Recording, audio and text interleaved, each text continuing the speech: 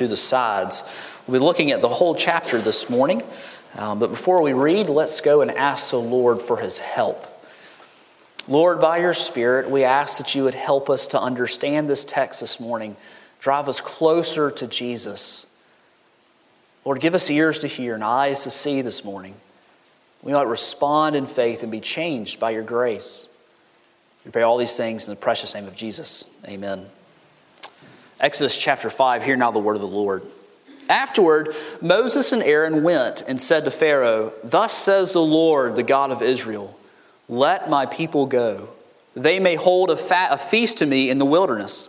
But Pharaoh said, "Who is the Lord that I should obey his voice and let Israel go? I do not know the Lord, and moreover, I will not let Israel go."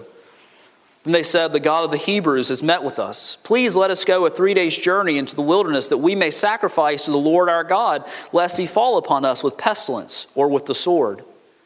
But the king of Egypt said to them, "Moses and Aaron, why do you take the people away from their work? Get back to your burdens." And Pharaoh said, "Behold, the people of the land are now many, and you make them rest from their burdens." The same day Pharaoh commanded the taskmasters of the people and their foremen, "You shall no longer give the people straw to make bricks as in the past. Let them go and gather straw for themselves. But the number of bricks that they made in the past you shall still impose on them. You shall by no means reduce it, for they are idle. Therefore they cry, 'Let us go and offer sacrifice to our God.' Let heavier work be laid on them, on the men, that they may labor at it and pay no regard to lying words." So the taskmasters and the foremen of the people went out and said to the people, "Thus says Pharaoh, I will not give you straw. Go and get your straw yourselves wherever you can find it. But your work will not be reduced in the least." So the people were scattered throughout all the land of Egypt to gather stubble for straw. The taskmasters were urgent, saying, "Complete your work, your daily task each day, as when there was straw." And the foremen of the people of Israel, whom Pharaoh's taskmasters had set over them, were beaten and were asked, "Why have you not done all your task of making bricks today and yesterday, as in the past?" Then the foremen of the people of Israel came and cried to Pharaoh, "Why do you treat your servants like this? No straw is given to your servants, yet they say to us, 'Make bricks.' And behold, your servants are beaten, but the fault is in your own people." But he said, "You are idle. You are idle. That is why you say, 'Let us go and sacrifice to the Lord.' Go now and work. No straw will be given you, but you must still deliver the same number of bricks." The foremen of Israel saw that they were in trouble when they said, "You shall by no means reduce your number of bricks, your daily task each day." They met Moses and Aaron, who were waiting for them as they came out from Pharaoh. And they said to them, "The Lord look on you and judge, because you have made a stink in the sight of Pharaoh and his servants, and have put a sword in their hand to kill us." Then Moses turned to the Lord and said, "O Lord, why have you done evil to this people? Why did you ever send me? For since I came to Pharaoh to speak in your name, he has done evil to this people, and you have not delivered your people at all." The grass withers, the flowers fade, but the word of our God shall indeed stand forever. You know, there are times in our lives when we bring hardship on ourselves.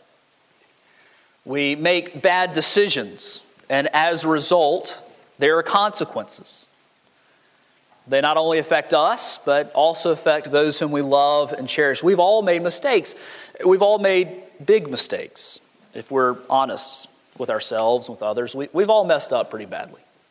And we have seen what happens when we reap what we sow. Now, Christ has taken the guilt and the penalty for sin, but there are often still consequences in this life for our sins. And we've seen that work in our lives and those whom we love. But how do we deal with life when we live a life of obedience? And we seek to do God's will. And we seek Him closely. And we seek good counsel. And yet, trials and hardships still come. Life is generally hard. And even when we walk in obedience, trials and hardships come. What happens when we do all in our power to deal with situations well and they fall apart anyway? What happens when we are seeking to do God's will in our lives and yet we see unbelievers who are living, well, they're living like hell. And then they seem to be doing well. They seem to be prospering. How do we deal with that tension? The reality is that God does not promise to give us stress-free, happy-go-lucky, materially prosperous lives just because we are faithful in obedience. Now, there are a lot of churches and a lot of people on television that you will hear say the exact opposite. That if you just do X, Y, and Z, then you will have the most blessed, materially rich. You'll be riding in private corporate jets. You'll have healthy kids. You'll have no problems. My friends, that's just not true. And yet I think we fall into that mentality a good bit. We feel like we've put God in debt to us. God, don't you know what I've been doing for you? And now you bring this into my life? This morning I want to explore that tension and talk about how we're to deal with that. You'll remember from our series in Exodus that God has sent Moses and his brother Aaron to free his people, the Israelites, out of slavery to Pharaoh in Egypt, and where they've been living for 400 years. And at the end of last week, we saw how Moses and Aaron showed up and they did the signs and wonders before the elders of Israel and the people of Israel. They told them all the words that God had commanded them to. And things went well. In fact, our text last week ended with everyone believing, bowing down, and worshiping God. Can you imagine how these people must have felt? Year after year, month after month, generation after generation, century after century, they had been slaving away. And now, their God had heard their afflictions, and He was going to free them. And so soon afterwards, Moses and Aaron, and possibly the Israelite elders, they were supposed to go, though it's not recorded here, they go to Pharaoh. And somehow God paves a way for these Hebrew slaves to get an audience with the king of the only superpower in the world at that time, Pharaoh. You know, you couldn't just walk up to Pharaoh, right? But the Lord paved the way. And they tell Pharaoh that God has appeared to them and demands that Pharaoh let his people go. Now, we've sung the songs, "Let My People Go" in VBS. We've heard this story so many times, but let's think about what actually Moses and Aaron are demanding. This is a big deal. There are 603,550 males over the age of 20, excluding the tribe of Levi, and all their children, and their wives, and all the clingers on. And they're free labor for Pharaoh. And Moses and Aaron waltz up and said, "Let them go, Pharaoh." There would have been a great cost here, right? This was the labor force that Pharaoh was using to build his great cities and these magnificent building projects. And to just say, "Let them go," there would have been a great cost. In 1833, the British Empire freed their slaves. Long before we did, before we had the courage to. Long before the 13th Amendment was passed abolishing slavery in our country, the British Empire freed all their slaves, about 800,000 of them. Now here's the thing, it cost the British Empire a lot of money. They didn't just free them like we did, they redeemed them. They paid for the slaves to the tune of almost half of the income for the entire British Empire. It almost bankrupted the British Empire for freeing their slaves. There was a cost. And suddenly we're gone, all of the free labor. It was the right choice, of course. I don't mean to say it wasn't. Praise God it happened. There would have been a great cost for Pharaoh, who was not a God-fearer, to suddenly let all of these slaves go. God calls us sometimes to do bold things, just like He called Moses and Aaron to have courageous faith before Pharaoh to tell him, "Let my people go." You know, all those free workers you have, let them go. Moses and Aaron obey. But Pharaoh does not. Pharaoh does not. In fact, the obedience of Moses and Aaron is sharply contrasted here with the disobedience of Pharaoh. Look at verse 2. But Pharaoh said, "Who is the Lord that I should obey his voice and let Israel go? I do not know the Lord, and moreover, I will not let Israel go." And why would Pharaoh let them go? Think about it. In their world and time, didn't this automatically mean, since the Israelites were enslaved in Egypt, that the Egyptian gods were more powerful than the God of Israel? Isn't that what that meant? One of the great themes of Exodus is God showing exactly that that's not true. He's going to display before all the world his triumph over the Egyptian gods. Well, Pharaoh disobeyed, and he continues in unbelief. Have you ever had something backfire? Surely, right? I mean, we've all had things backfire, sometimes royally. And you try to do what's right. You try to deal with conflict well, or you try to seek counsel and seek the Lord, and you have a clean conscience, and then just drama ensues. Hardships come. Well, this backfires. From a fleshy perspective, this backfires. It's all according to God's plan. We'll get to that part. What does Pharaoh do? Instead of making things easier or freeing God's people, he makes things harder for them. All the straw that they needed, you had to have straw in bricks in order for a brick to be good and strong. If you had a brick without straw in it, it would crumble and the building would collapse. You had to have straw. And so it says, the same quota that you have had to produce all of these years, you're still going to have to produce that. But we've been giving you all this straw, and we've had a lot of folks employed giving you that straw. Now you have to find your own straw and still give me the same number of bricks. We were on a mission trip once where they had this cool machine. You put mud in on one side and out popped a brick. It was really cool. They didn't let any of the young folks get near it. You put a mud in on one side and out came a brick. Mud, brick, all day long. That's not how it worked back then. Brick making was so laborious, was so dirty, was so awful that really only slaves did it. First of all, when they were building a brick factory, whatever you call these things, you would first build the wall, 6, 8, 10 feet high, to keep poachers out, but more importantly, the slaves in. And the dirt and the red clay dust would be everywhere, darkening the sun. And when that dust gets on your skin, it packs in and it sucks the moisture right out of your skin to the point where your skin will crack and break open.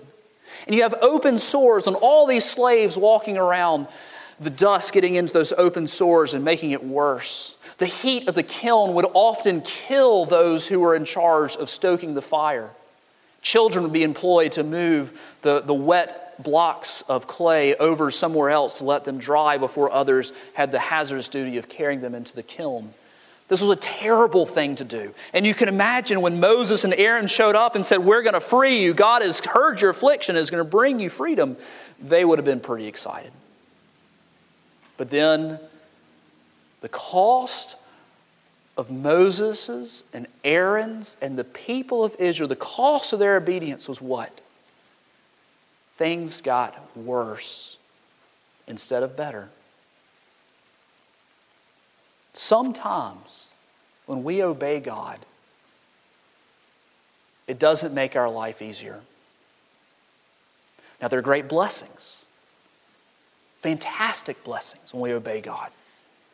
But they don't always look like what we want them to. We don't always have the easy life. We don't always have the life of ease. Perhaps you have tried to deal with conflict in a biblical way with a friend or family member only to have it blow up in your face.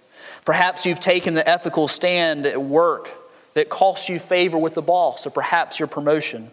Perhaps you've done all the work on a special project at work only to have someone take all the credit. Perhaps at school you've taken a stand against certain activities only to have it cost you your friends. What happens when the cost of obeying God is loneliness, drama, disfavor, and hardship? We have to be honest. Sometimes it is. The first thing to remember is that you are not alone. Where was God in all the midst of this? He was right there with Moses and Aaron. He was right there with the taskmasters who were beating, or he was with all the foremen who were being beaten by the taskmasters. He was there in all the midst of every one of those brick factories, of all those who are suffering. We have only to look at our Savior to see the cost of obedience. Whereas we have some sin mingled in with our obedience, our Savior did not. Christ walked this earth and fully obeyed God's law for us at every step of His life. Where we have disobeyed, He has obeyed. Where we have fallen, He stayed strong. Where we have faltered, He endured. Where we have failed, He succeeded. Where we have hated, He has loved. Where we have sinned, He remained pure. And what did they do to Him? They killed Him. This one who had not a fault in Him, the one who was completely pure and no guilt was in Him, they killed Him, and He went voluntarily for a purpose that our sins might be forgiven. He paid the cost of our disobedience by His obedience. And so we shouldn't be surprised when, according to John 15:20, remember the word that I said to you, a servant is not greater than his master. If they persecuted me, they will persecute you. 2 Timothy 3:12, indeed, all who desire to live a godly life in Christ Jesus will be persecuted. So what happens when our lives are upside down, even when we're seeking to obey? Even when it feels unfair, you know that feeling, right? You know that we don't want God to deal in fairness because it'd be fair to send us to hell, but we still feel that tension in our lives, just like Moses will ask, why did you even send me? What do we do when that happens in our lives? We have a lot of positive and negative examples in our text. The first is turn to God, not to Pharaoh. There are two groups of people in this text who turn to God. The first are those foremen, those Hebrew foremen who worked between the Egyptian taskmasters and the Hebrew slaves. And where did they go when things got tough? Verse 15 says they went to Pharaoh. The same word that is used to describe in chapter 1 that God's people cried out to the Lord, it's the same word that is used here of these foremen. They cried out to Pharaoh, Pharaoh, the one who had made all things terrible for them. They went looking at all the wrong places for help. So often we turn to Pharaoh, don't we? So often we turn to the things that have enslaved us in the past. So often we turn to things that we know won't help us. They might satiate our problem for a moment. But we've got to stop turning to Pharaoh. We've got to start turning to God. So often we turn to old patterns of sin, murmuring instead of praying, gossiping instead of getting counsel.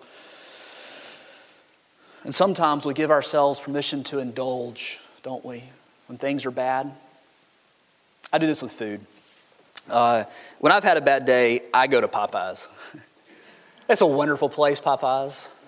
Their box with a thigh, or a drumstick, and a breast. You have to get that special ordered.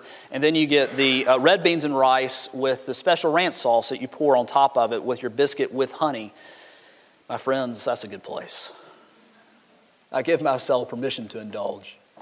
But there are a lot of things worse than Popeyes, right, that we so often look to. It's okay this one time, don't you know what I've been through? We turn to Pharaoh, the things that enslave us, instead of turning to God. So the foreman cried out to Pharaoh, but Moses turned to God. Now here's the thing, his prayer, there are a lot of problems with it. His emotions are raw. You know, there are some things we're going to point out that are unhelpful here. But to whom does he run? He runs to God. God can handle your bad theology. God can handle your anger. God can handle when you don't know what to do. You run to God, not Pharaoh, and the rest will take care of itself. And he runs to God, and we'll see God's response next week, which is very gracious. He runs to God and not to Pharaoh. We're going to look at this Wednesday night, by the way, when we look at the Lord's Prayer.